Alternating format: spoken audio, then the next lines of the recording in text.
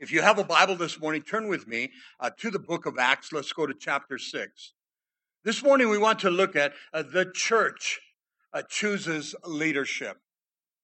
It's interesting what we've seen so far. The church is on the move. The church is growing leaps and bounds. At this time, scholars believe the church is somewhere around 20,000. Since Acts chapter 2, the power of the Holy Spirit coming upon the church. It's not been without trials, tribulation, hardship, and pain. In fact, this morning, we're going to see the third persecution as Stephen is taken into custody. But now we come into the problem area when you have a church, especially a church that size. You're always going to have murmuring and complaining.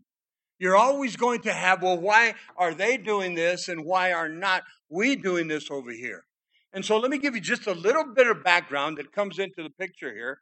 Luke, our writer, turns away from the battle between the Sanhedrin and the church leadership, which is the 12 apostles at this time, to introduce us to two groups within the Jerusalem church.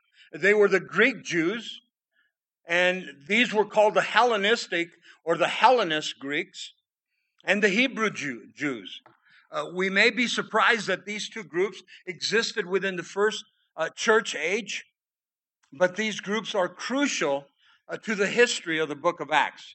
It's important we identify these Hebrew and Hellenistic Jews, for it will help us to understand the situation that's taking place there in the Jerusalem church. Eventually, James will be the pastor there.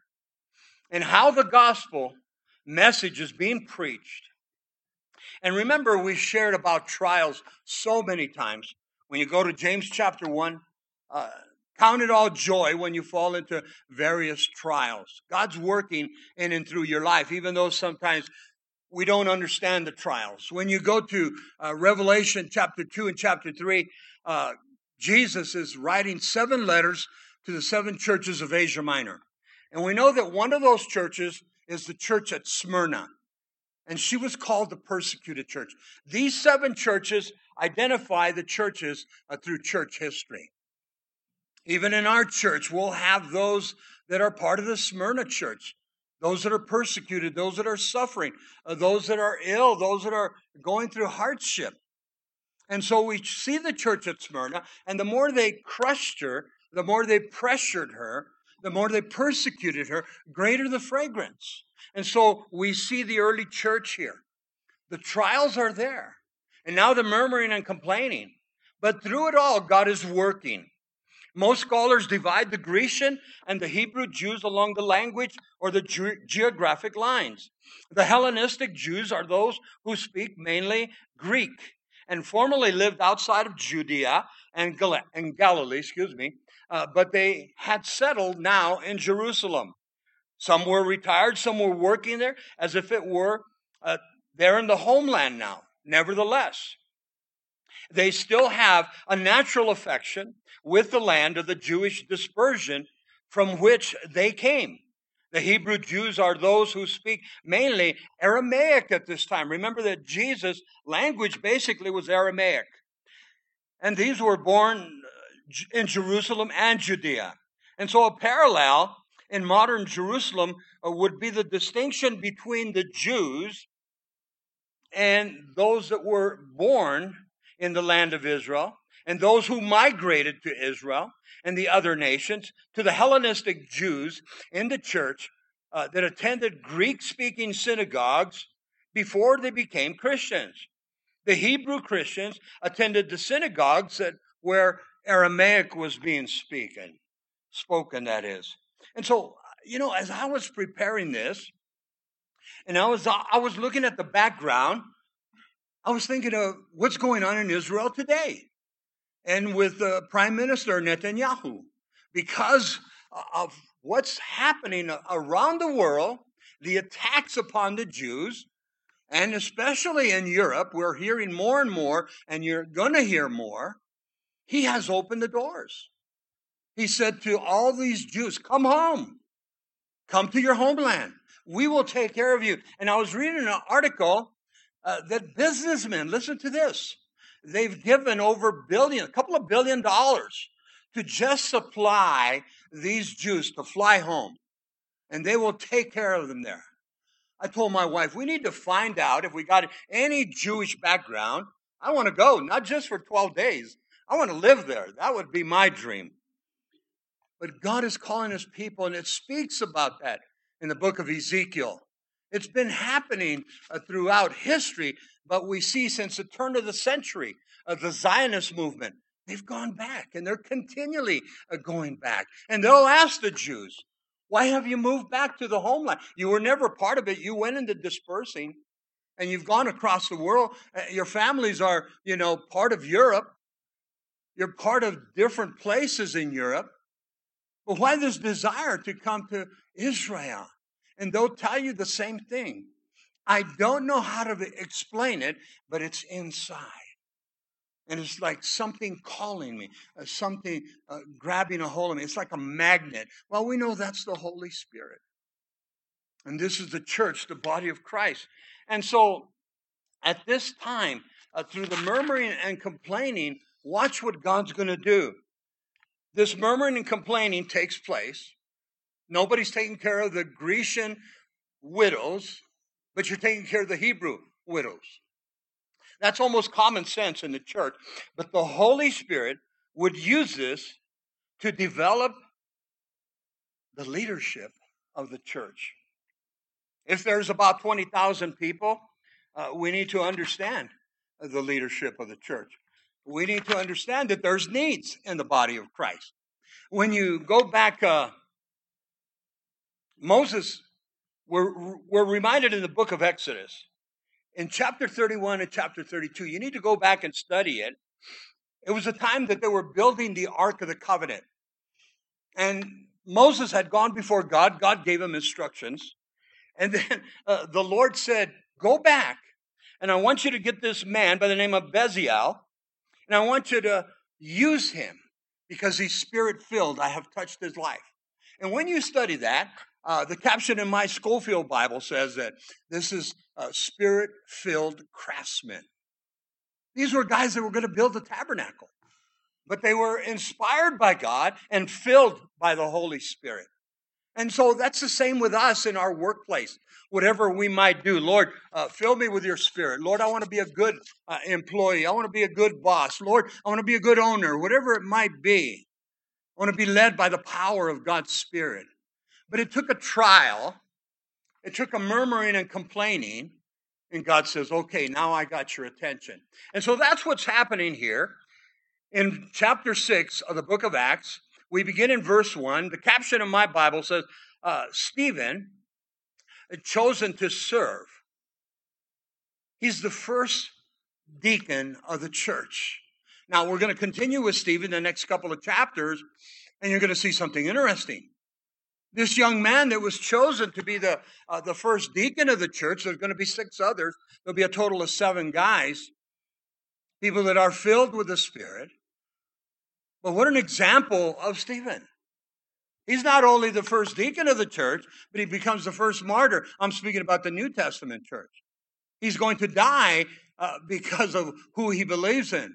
And we're seeing that in our third world countries today. And we know, as we've mentioned many times, Pastor Saeed is a good example to us there in an Iranian prison. And so let's begin here. In verse 1, Acts chapter 6, now in those days when the number of the disciples were multiplying, there arose a complaint against the Hebrews by the Hellenistic Jews or the Greek Jews because their widows, listen, were being neglected in the daily distribution. And again, there's always those complaints. I've shared with you many stories that happen.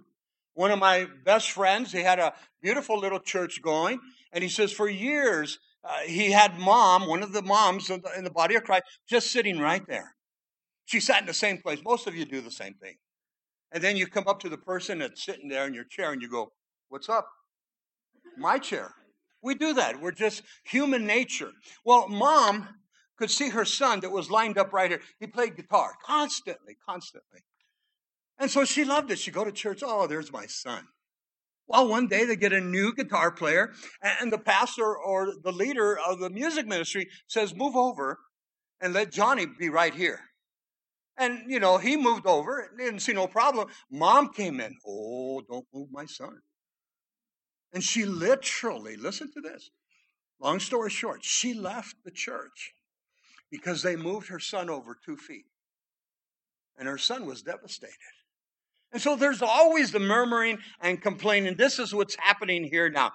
There was no welfare system at the time. There was no programs to take care of the widows. The responsibility fell upon the church. And we need to bring this to your attention when Satan is not effective in the outward attacks of the church, because Peter and John have been attacked greatly. Peter and John had already gone before the council. Know this, that Satan will then take the inside approach. Yet through the murmuring and complaining that was made known to the apostles, God is going to do a work. If Satan can't work outside, the devils can't work outside, then he'll come inside the church. And many times the greatest work that the enemy will do will be inside the church. And so there has to be a decision made here. There has to be additional men and women that are going to be helping the 12. 12 men in charge of 20,000, 15,000, that's a lot. And it's not easy to take. I want you to write this down as some homework. Back in Exodus chapter 18, Moses was taking all the judging upon himself.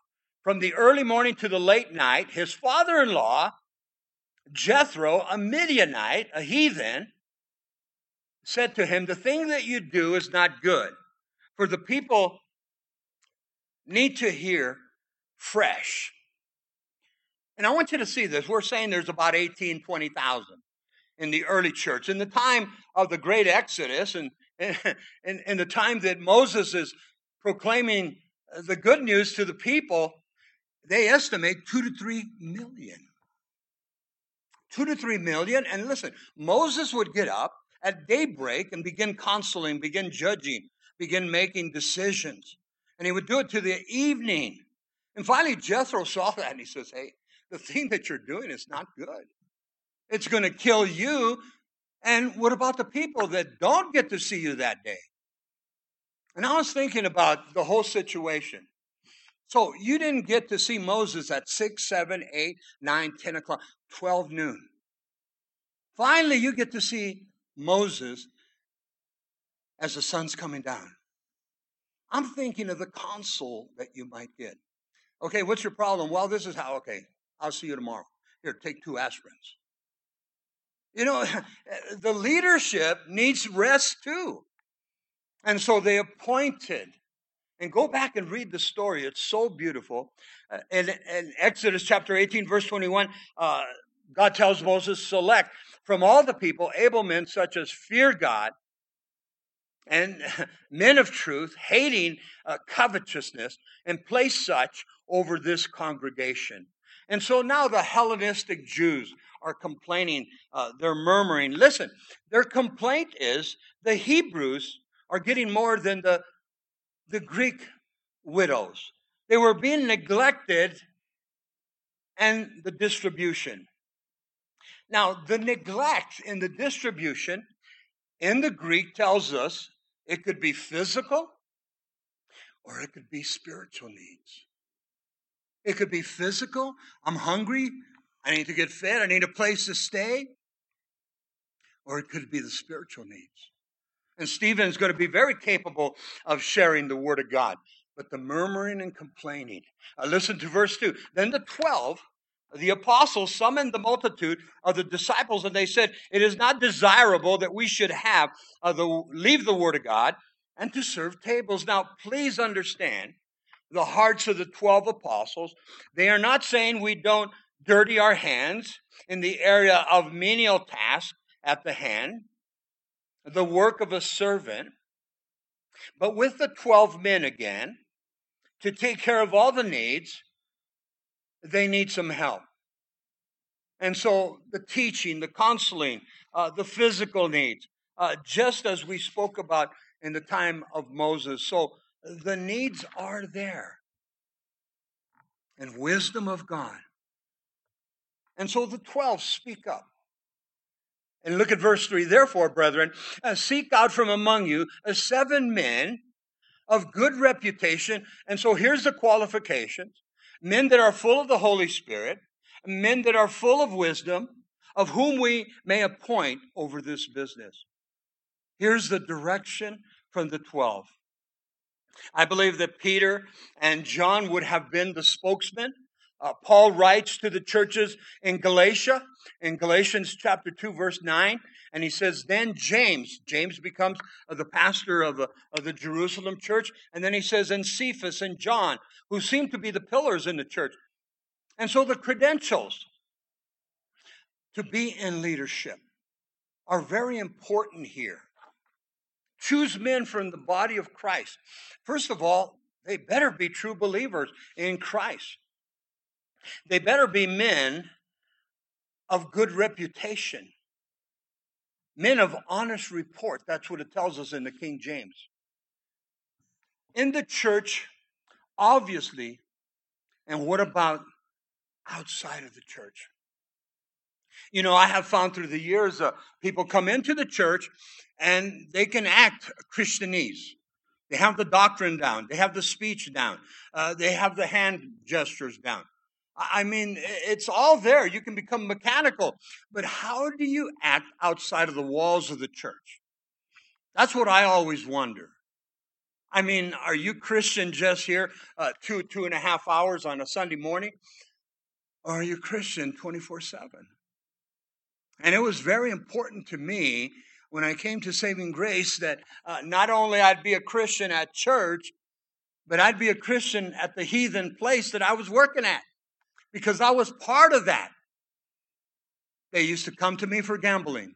They used to come to me for drugs. They used to come to me to set up, pool games at the bar. I mean, so I was known.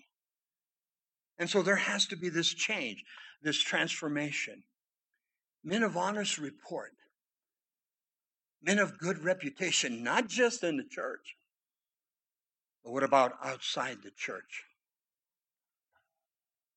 Are we a good witness outside of the church? Is the Holy Spirit filling you just here in the church? But what about at home? What about at play? What about at school? What about at work? And so it is important not just to say we're a Christian. It's not important just to be a Christian here at the chapel, but outside the walls. Very, very important. And so they were looking for 7 guys that would fit this criteria. Look at verse 4 now. But we will give ourselves, and please understand the position of the 12, but we will give ourselves continually to prayer and the ministry of the Word of God. And I'd just like to say I thank the Lord for the leadership that we have here at the chapel. Many times when I'm in my study and such, and I get a call, and somebody needs prayer and a visitation up at the hospital, and if I can't go, I can call somebody, and I can send them.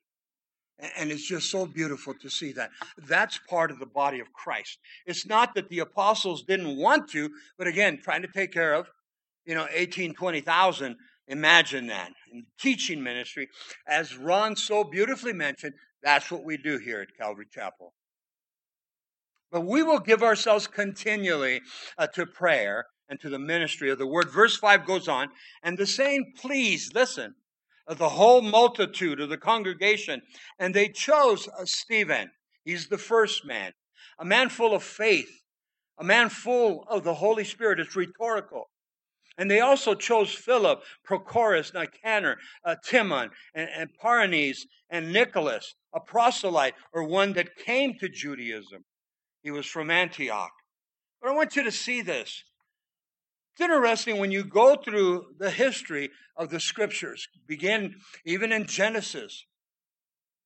Always look at the number 7, how God works in a multitude of sevens. Sevens are always His number. And so choose 7 men that are born again of the Holy Spirit. 7 men that are filled with the Holy Spirit. 7 men that are filled with the wisdom of God. that they would have such faith to move mountains. When the Holy Spirit is working, the response will always be positive. And so the multitudes that would have been there, this sounds good. This will take care of some of the murmuring and complaining. This will take care of the Hellenistic Jews that were being neglected. And so the response would be positive. Why? Because it's God ordained. They chose Stephen, the first deacon of the church. The word is diakonos in the Greek, and it means to be a servant or a minister, an ordained lay officer. In many Christian churches, Vine's dictionary says this: the word diakoneos means to be a waiter of tables.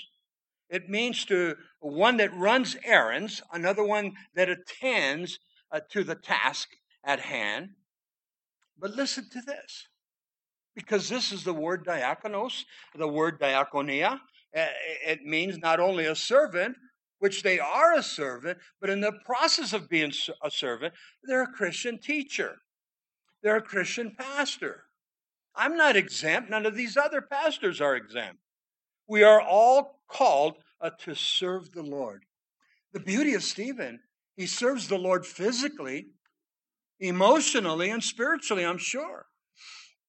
But the time is going to come that he's going to serve the Lord through his death.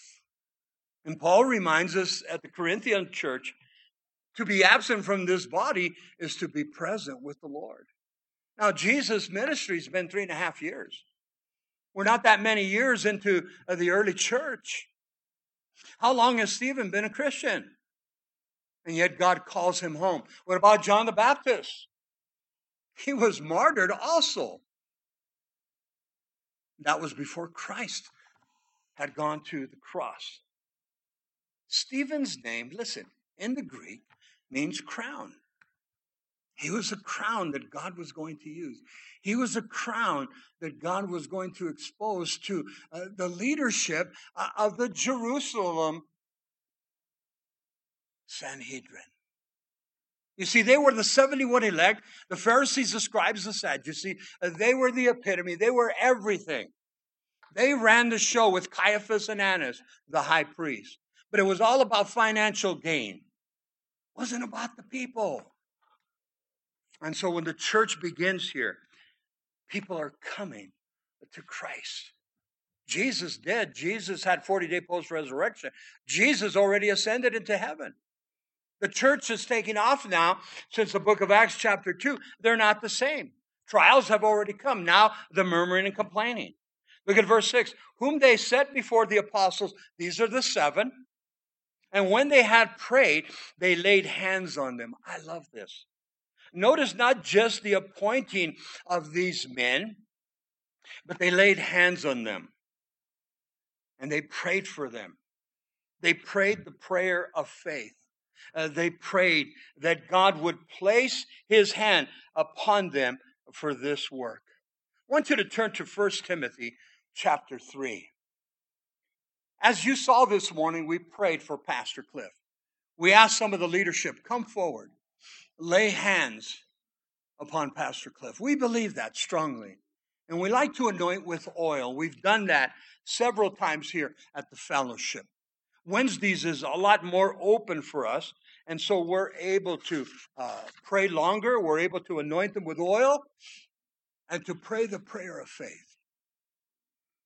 And so they brought these 7 guys up. Now we just get a short term of qualifications of the deacons here. Now I want you to turn, you should be at 1 Timothy chapter 3. Look at verse 8 with me. We're not going to take time this morning to go up above, and you get to read the qualifications of the elders.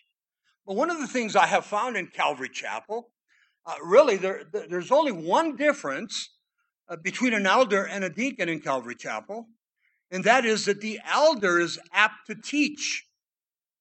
And the deacons are usually and generally not teachers, but they're servants. But so are the elders, the presbyterals of the church. Now, what I love about our ministry here, some of the guys that teach here don't even have the title of a deacon. And some of the guys that do teach here have the title of a deacon. They don't have the title of an elder. And maybe they don't teach, but God's called them to teach. And so you work with what the Spirit of God has for you. And so listen to the qualifications that Paul brings forth to young Timothy as he was a young pastor in Ephesus.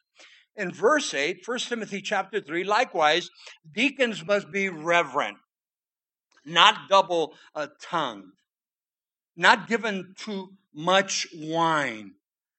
Now, I'm not against a leader such as a deacon if he wants to have a glass of wine. I'm not against if a leader such as a deacon wants to have a glass of beer. That's not my problem. My problem is, does it go into a second glass, a third glass, a fourth glass? Well, in Timothy it says, and we're quick to quote, it says here, not much wine. Well, a gallon's not much for me. I've heard them all. Another passage later, because Timothy had some problems with his stomach. And Paul says, take a little wine for your stomach's sake. Trust me, every wino I've ever ministered to knows that verse. My dad used to quote it verbatim. And I go, Dad, that's not what it's saying. Yeah, my stomach's always bothering me.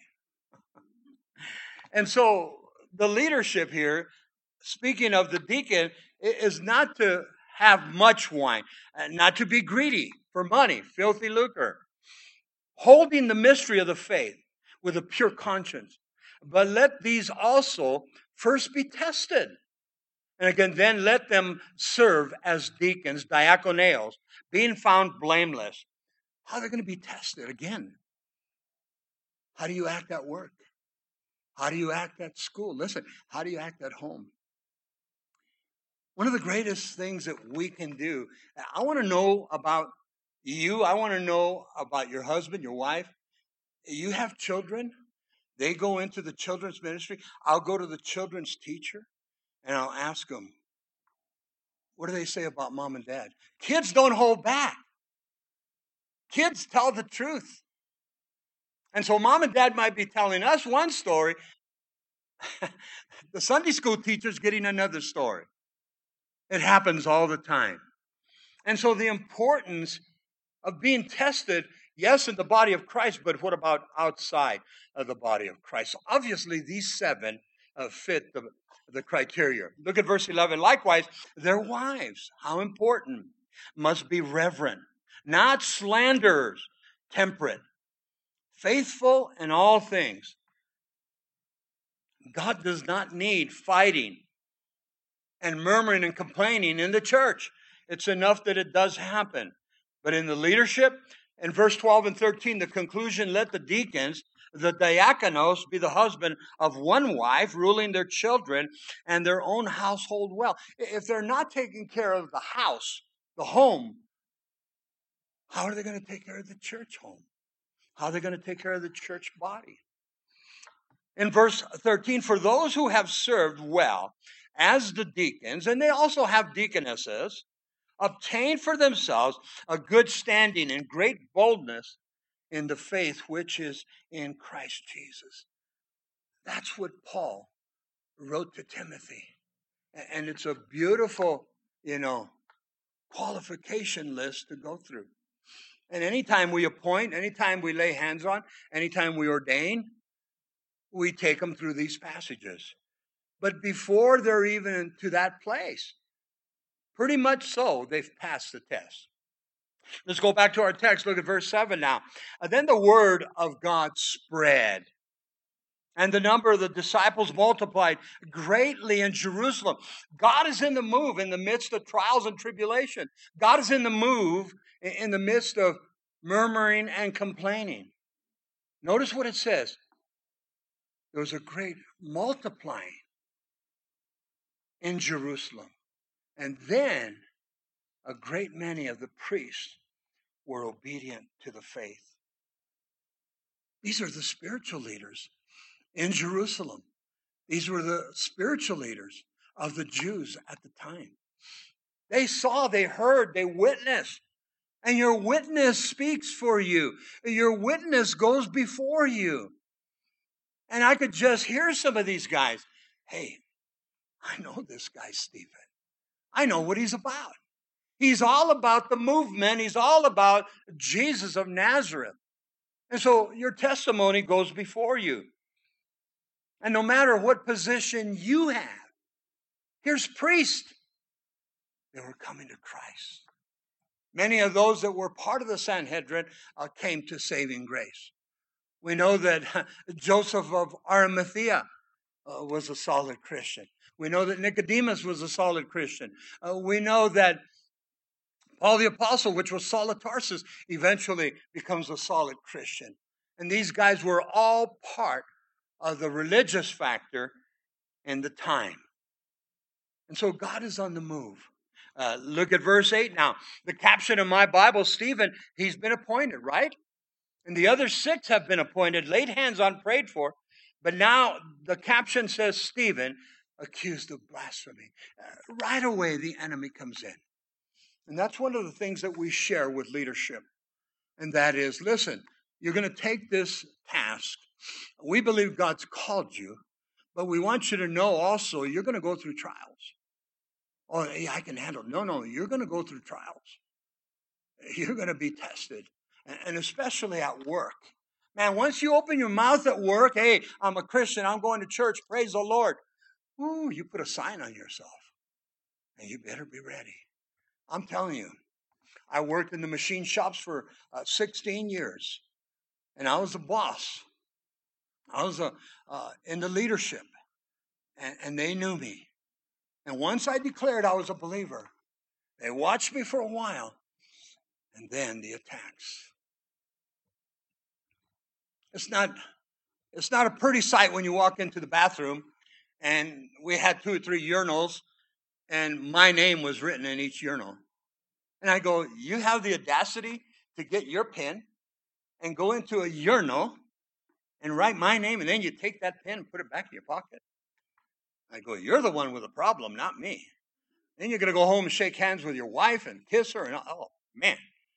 But this is the attacks. But at the same time, we would get little notes, and they would say, Bob, pray for my mom, she's sick.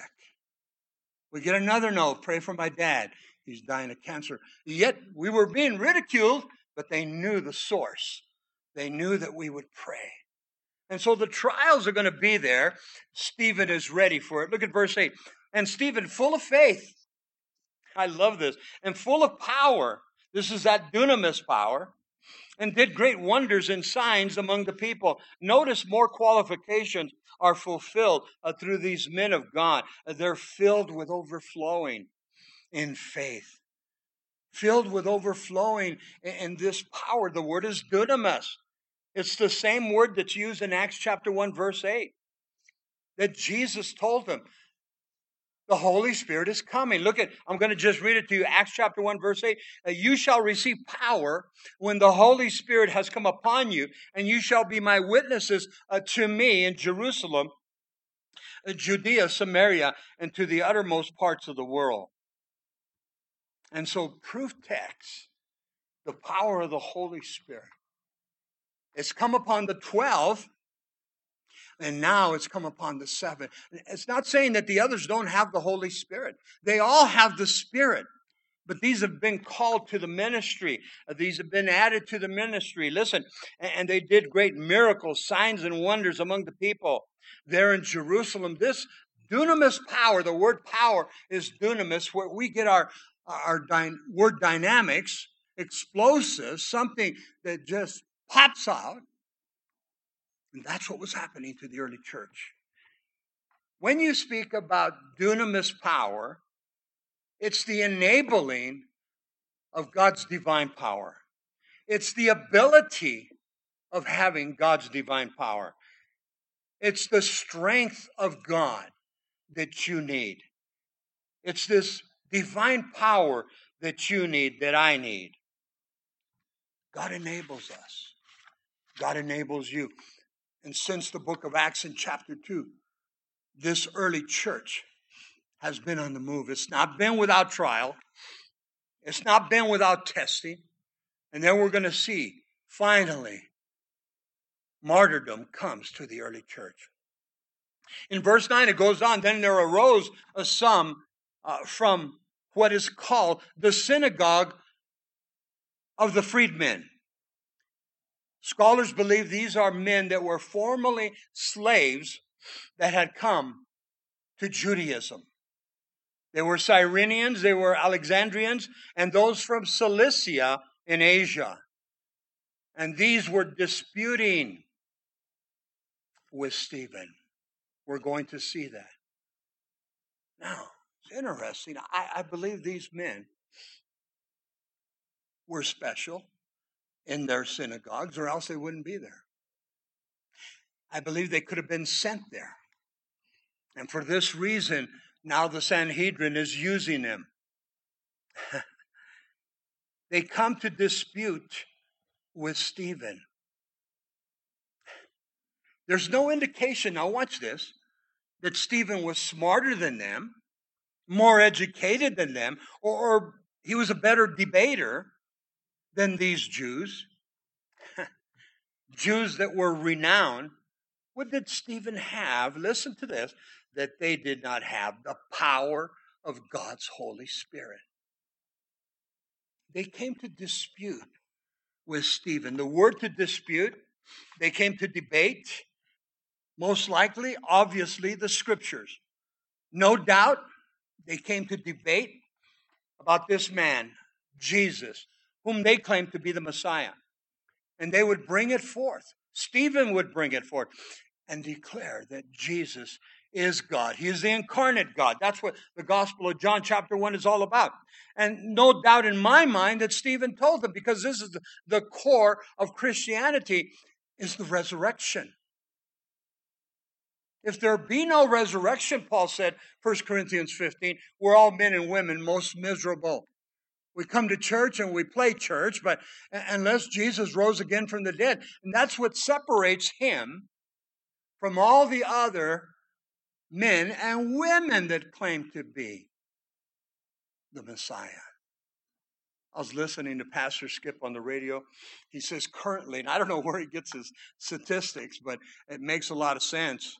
Right now, in the world, over 3,000 who claim to be the Messiah. I go, 3,000? Really? Why don't they all get in a ship and go to one of these islands, call it Messiah Island? Have your church, have everything you want. Make a, whatever you want. A fellowship hall. I'm sorry. I get frustrated with these guys because all these people that claim to be Messiah, all these people that claim to be deity, have never died on the cross and had never risen from the dead. That's what qualifies Christ from all. Oh, there's been those in time past also. But listen, here, the witness, the testimony of Stephen and the other 6 is incredible. What's taken place here? I don't doubt that they brought this up. In Joel chapter 2, verses 28 through 32, the promise of the Holy Spirit, this is prophecy, would be poured out, and it was poured out in the book of Acts in chapter 2. Not all believed. That's still the problem today. Not all people believe, yet people believe in their traditions, their rituals, their rites, their customs, the traditions that many times are man-made rather than the Word of God. Notice those from Cilicia now. At the bottom of verse 9, those that would come from Cilicia were those that are mentioned from Cilicia. Were they from the synagogue that Saul of Tarsus attended? We're going to read about Saul of Tarsus. God changes his name to Paul the Apostle, but he was a man of renown. He was a student of Gamaliel that we mentioned last week. He was part of the Sanhedrin that we speak about constantly. These guys knew. Did Paul direct them? Hey, I want you to go to Jerusalem. There's a problem there. Address it. Come on, we have clout. We have authority. And yet later, Saul of Tarsus is called to the ministry. We'll get to that in Acts chapter 9. Look at verse 10 now. And they were not able to resist. Listen to this. They were not able to resist the wisdom of the Spirit which he spoke. In other words, Stephen had their attention span. These religious leaders for the various synagogues that we mentioned in verse 9, that is, were not able to resist, listen, to oppose or withstand the wisdom of God that came forth from Stephen. The Holy Spirit spoke through him. Remember we shared last week? When we shared about the teacher that had come to Jerusalem. He was part of it. Gamaliel was called the Rabban. It was a title that was given to seven rabbis through the history. 7. He was one of them. The Rabban was the teacher, was the special teacher, was the anointed teacher. All the other rabbis were teachers. But this guy was one of the chief teachers. They respected him because they were ready to kill Peter and John. Remember what he said? Listen, you guys from the Sanhedrin, you guys are the elect of Israel. If this movement is of man, it will die. But if this movement is of God, you're not going to be able to quench it. And he gives 2 examples of 2 men, insurrectionists at the time. We didn't know much about them, but Josephus writes of them. They tried to come against the rulership, the leadership, and it did not work. They were quenched.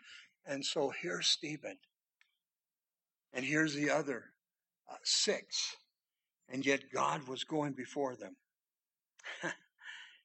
They could not withstand Stephen's conviction as he brought forth the word of God. How? With power, dunamis power. He was enabled by God. He had the ability from God. He had the power from God. He had the strength from God. Look at verse 11. Then they secretly, they're not finished yet. Then they secretly induced men, listen to this, to say, we have heard him speak, speaking of Stephen, of blasphemous words against Moses and God. Interesting to me. In other words, this is my take. Hey, if the truth does not work, let's lie. Let's lie. And I want you to take heed to this. That seems to be the mentality in our society today. Our last child, when she was at school here at Mayfield, we found her to be lying to us. And I go, Mija, your other sisters didn't lie to us. We don't expect you to lie to us. You know what she said? I never forgot. I tell her now, she's in her 30s, and she has a position at work, and people trust her, and people go to her for answers, and I bring that up to her. Do you lie anymore? Oh, Dad, come on. When I asked her, why do you lie? She said, everybody does it. And that's so true. They see it in the sitcoms. They see it in the movies. They see it in the video games. They hear it in the songs. Kids are compulsive liars. Now, praise God for the kids that are serving God. But everybody just lies. Look at our government. I'm sorry. They say one thing, they do another. It's interesting. And so they induce men to begin their lies. Notice that they induced them, they persuaded these men to lie. We have personally heard this man Stephen say blasphemous things against the law, which was speaking against Moses and against the Father. And against the Father.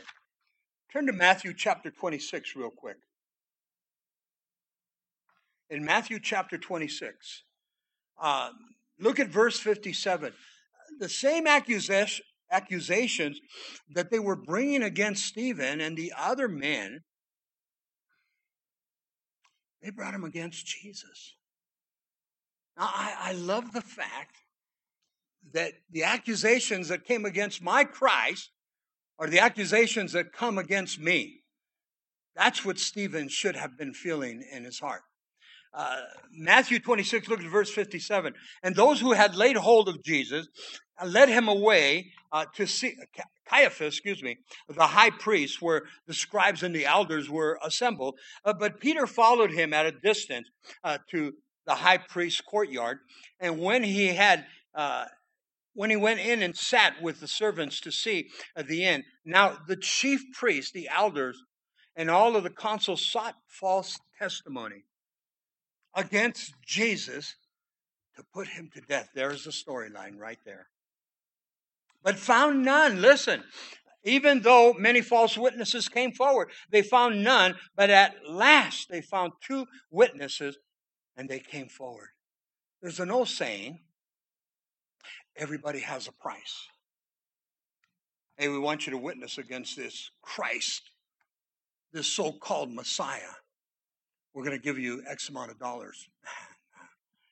Well, we're going to add to that a little bit more. And they could have gone to extremes. Now you're talking. You're going to give me that much money? You're going to bribe me that far? I have something to say. Look at verse 61 and said, this fellow, speaking of Christ, said, I am able to destroy the temple of God and to build it in 3 days. He was speaking about his body, that he would resurrect again. And the high priest arose and said to him, do you answer nothing? What is it that these men testify against you? Speak up. But Jesus kept silent. And the high priest answered and said to him, I put you under oath by the living God. Tell us, if you are the Christ, the Son of God, the Christos, the anointed one, the Messiah. And Jesus said, he does respond, it is as you say. Ooh, radical statement. It is as you say. Nevertheless, I say to you, hereafter you will see me, the Son of Man, sitting at the right hand of power and coming in the clouds of heaven. He speaks about his ascension. Then he speaks about his return to earth. In verse 65, then the high priest tore his clothes and saying, he has spoken blasphemy. What further need do we have of witnesses? Look, now you have heard his blasphemy. The word blasphemy basically speaks of one that speaks of profane things against sacred things. Verse 66, what do you think? And they answered and they said, he is deserving of death, speaking of Christ. Then they spat on his face, beat him, and others mocked him and struck him with the palms of their hand. Verse 68, the conclusion, saying, prophesy to us now, Mr. Christ, who hit you? There's another passage of Scripture. They took a bag and they put it over Jesus' head, and they punched him. If you be the Son of God, tell us who hit you. The Bible says they pulled at his beard. I mean, they ridiculed him. Isaiah writes in Isaiah 53 that he was unrecognizable of the beating that he went through. In verse 12 now, let's continue here. And they stirred up the people. They're ready to rock and roll now. They stirred up the people, the elders, the scribes, and they came upon him. They seized him, and they brought him to the council. We're speaking about Stephen now. That's exactly what they did to Christ. This is the third persecution in the early church. Peter and John previously were 1 and 2. Twice they were taken in. If you're taking notes, back in Acts chapter 4, verse 3, Peter and John were arrested.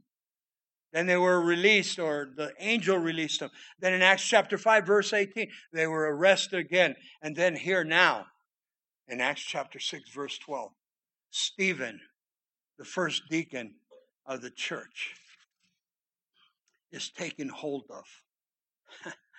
Notice They stirred up the people, riled them up, and the elders and the scribes, and they came upon him. I like that word, upon him.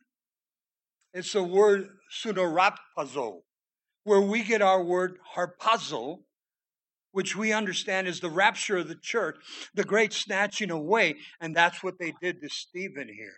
But it was not the rapture. They snatched him away because they want to persecute him. Listen to verse 13, what we were speaking about Christ. They also set up false witnesses who said, this man does not cease to speak blasphemous words against the holy place and against the law. They gathered more lies, more hypocrisies. This time that Stephen had come against the temple. The temple was everything to the Jew. Herod's temple took over 46 years to build. It was a great edifice. Plus, they came against the law. It's interesting to me in Matthew chapter 5, verse 17, because they did the same to Jesus. Jesus said, do not think that I come to destroy the law. I did not come to destroy the law of the prophets, but I did come to destroy. I did not come to destroy, but to fulfill. He came to complete the law. Jesus becomes the complete sacrifice once and for all. The lies that were being said now of Stephen. Look at verse 14 and 15. We come to the conclusion. For we have heard him. We had heard him say that this Jesus of Nazareth will destroy this place and change the customs which Moses delivered to us. Let me give you a few verses here that go with this.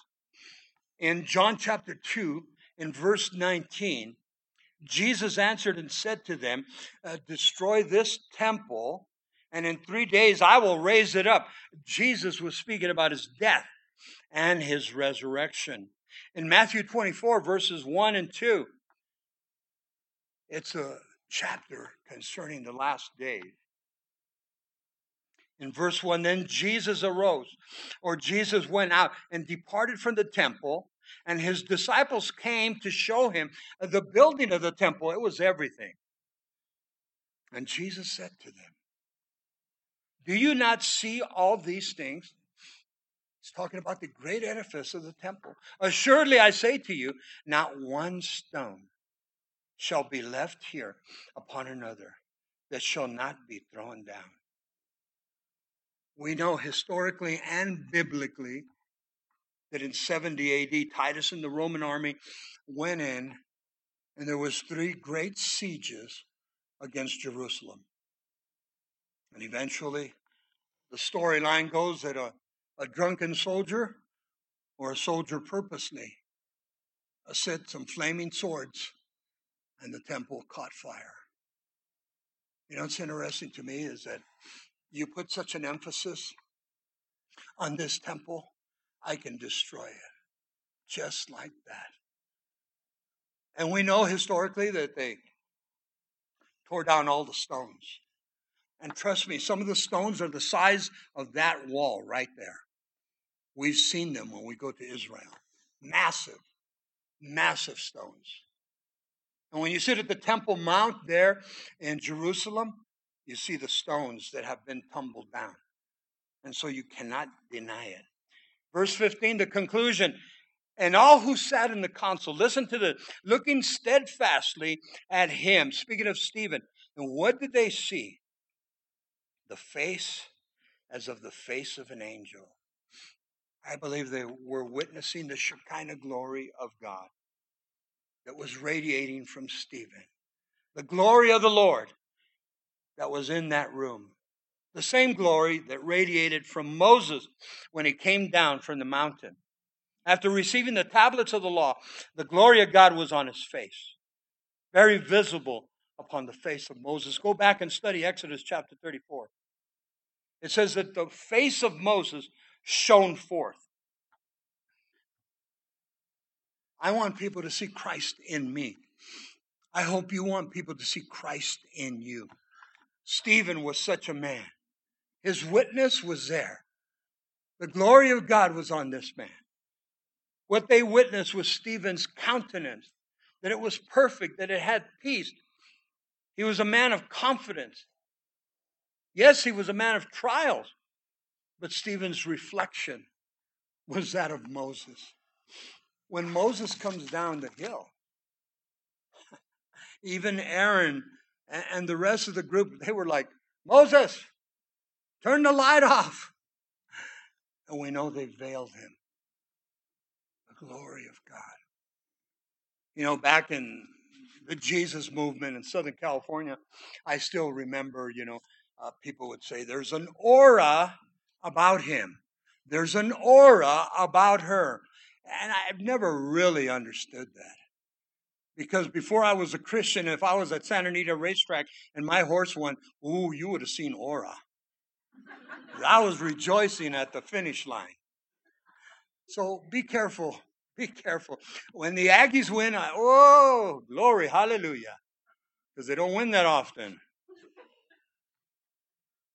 But this morning, before we close, they needed help. And they chose 7 men filled with the Holy Spirit, filled with wisdom, filled with faith. Men that they knew were going to do the work of God. We have some of them here. Now, I want to just share this. In the next couple of weeks, it's interesting that this teaching has come about. Because in the next couple of weeks, we're going to be ordaining deacons in our church and elders in our church. And everybody can be one of these. And so if the Lord's spoken to you, honestly, come and talk to me. We'll sit down, we'll talk. But make sure you're going to do what God's called you to do. Make sure that you'll be a true deacon, a true servant of the Lord Jesus Christ. Let's all stand. We'll end with a word of prayer. Father, we thank you so much for the word of God that Isaiah said will not come back void. And so, Lord, we thank you for just how the Holy Spirit worked in the early church.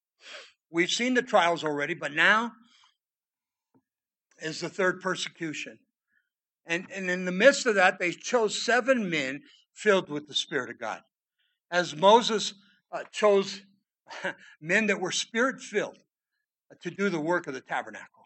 And so, Father, we pray this morning, before we conclude, maybe there's somebody here and you've never come to Christ. I want to give you that opportunity. If you'd like to come to saving grace, I just want to say a simple prayer. And you just need to acknowledge by raising your hand. I'm not going to ask you to come up. If that's you this morning, please raise your hand real quick. Anybody here before we close? Praise God. Then we're all believers. Let's continue. Father, we thank you for the opportunity to come to saving grace. And Lord, we thank you for the word that will not come back void. And so, Father, we ask you to go before us now, Lord. We ask you to bless the offerings as you've given to us. We give back a portion. We thank you, Lord, and we praise you, Lord. In Jesus' name we pray. And we all agree by saying amen.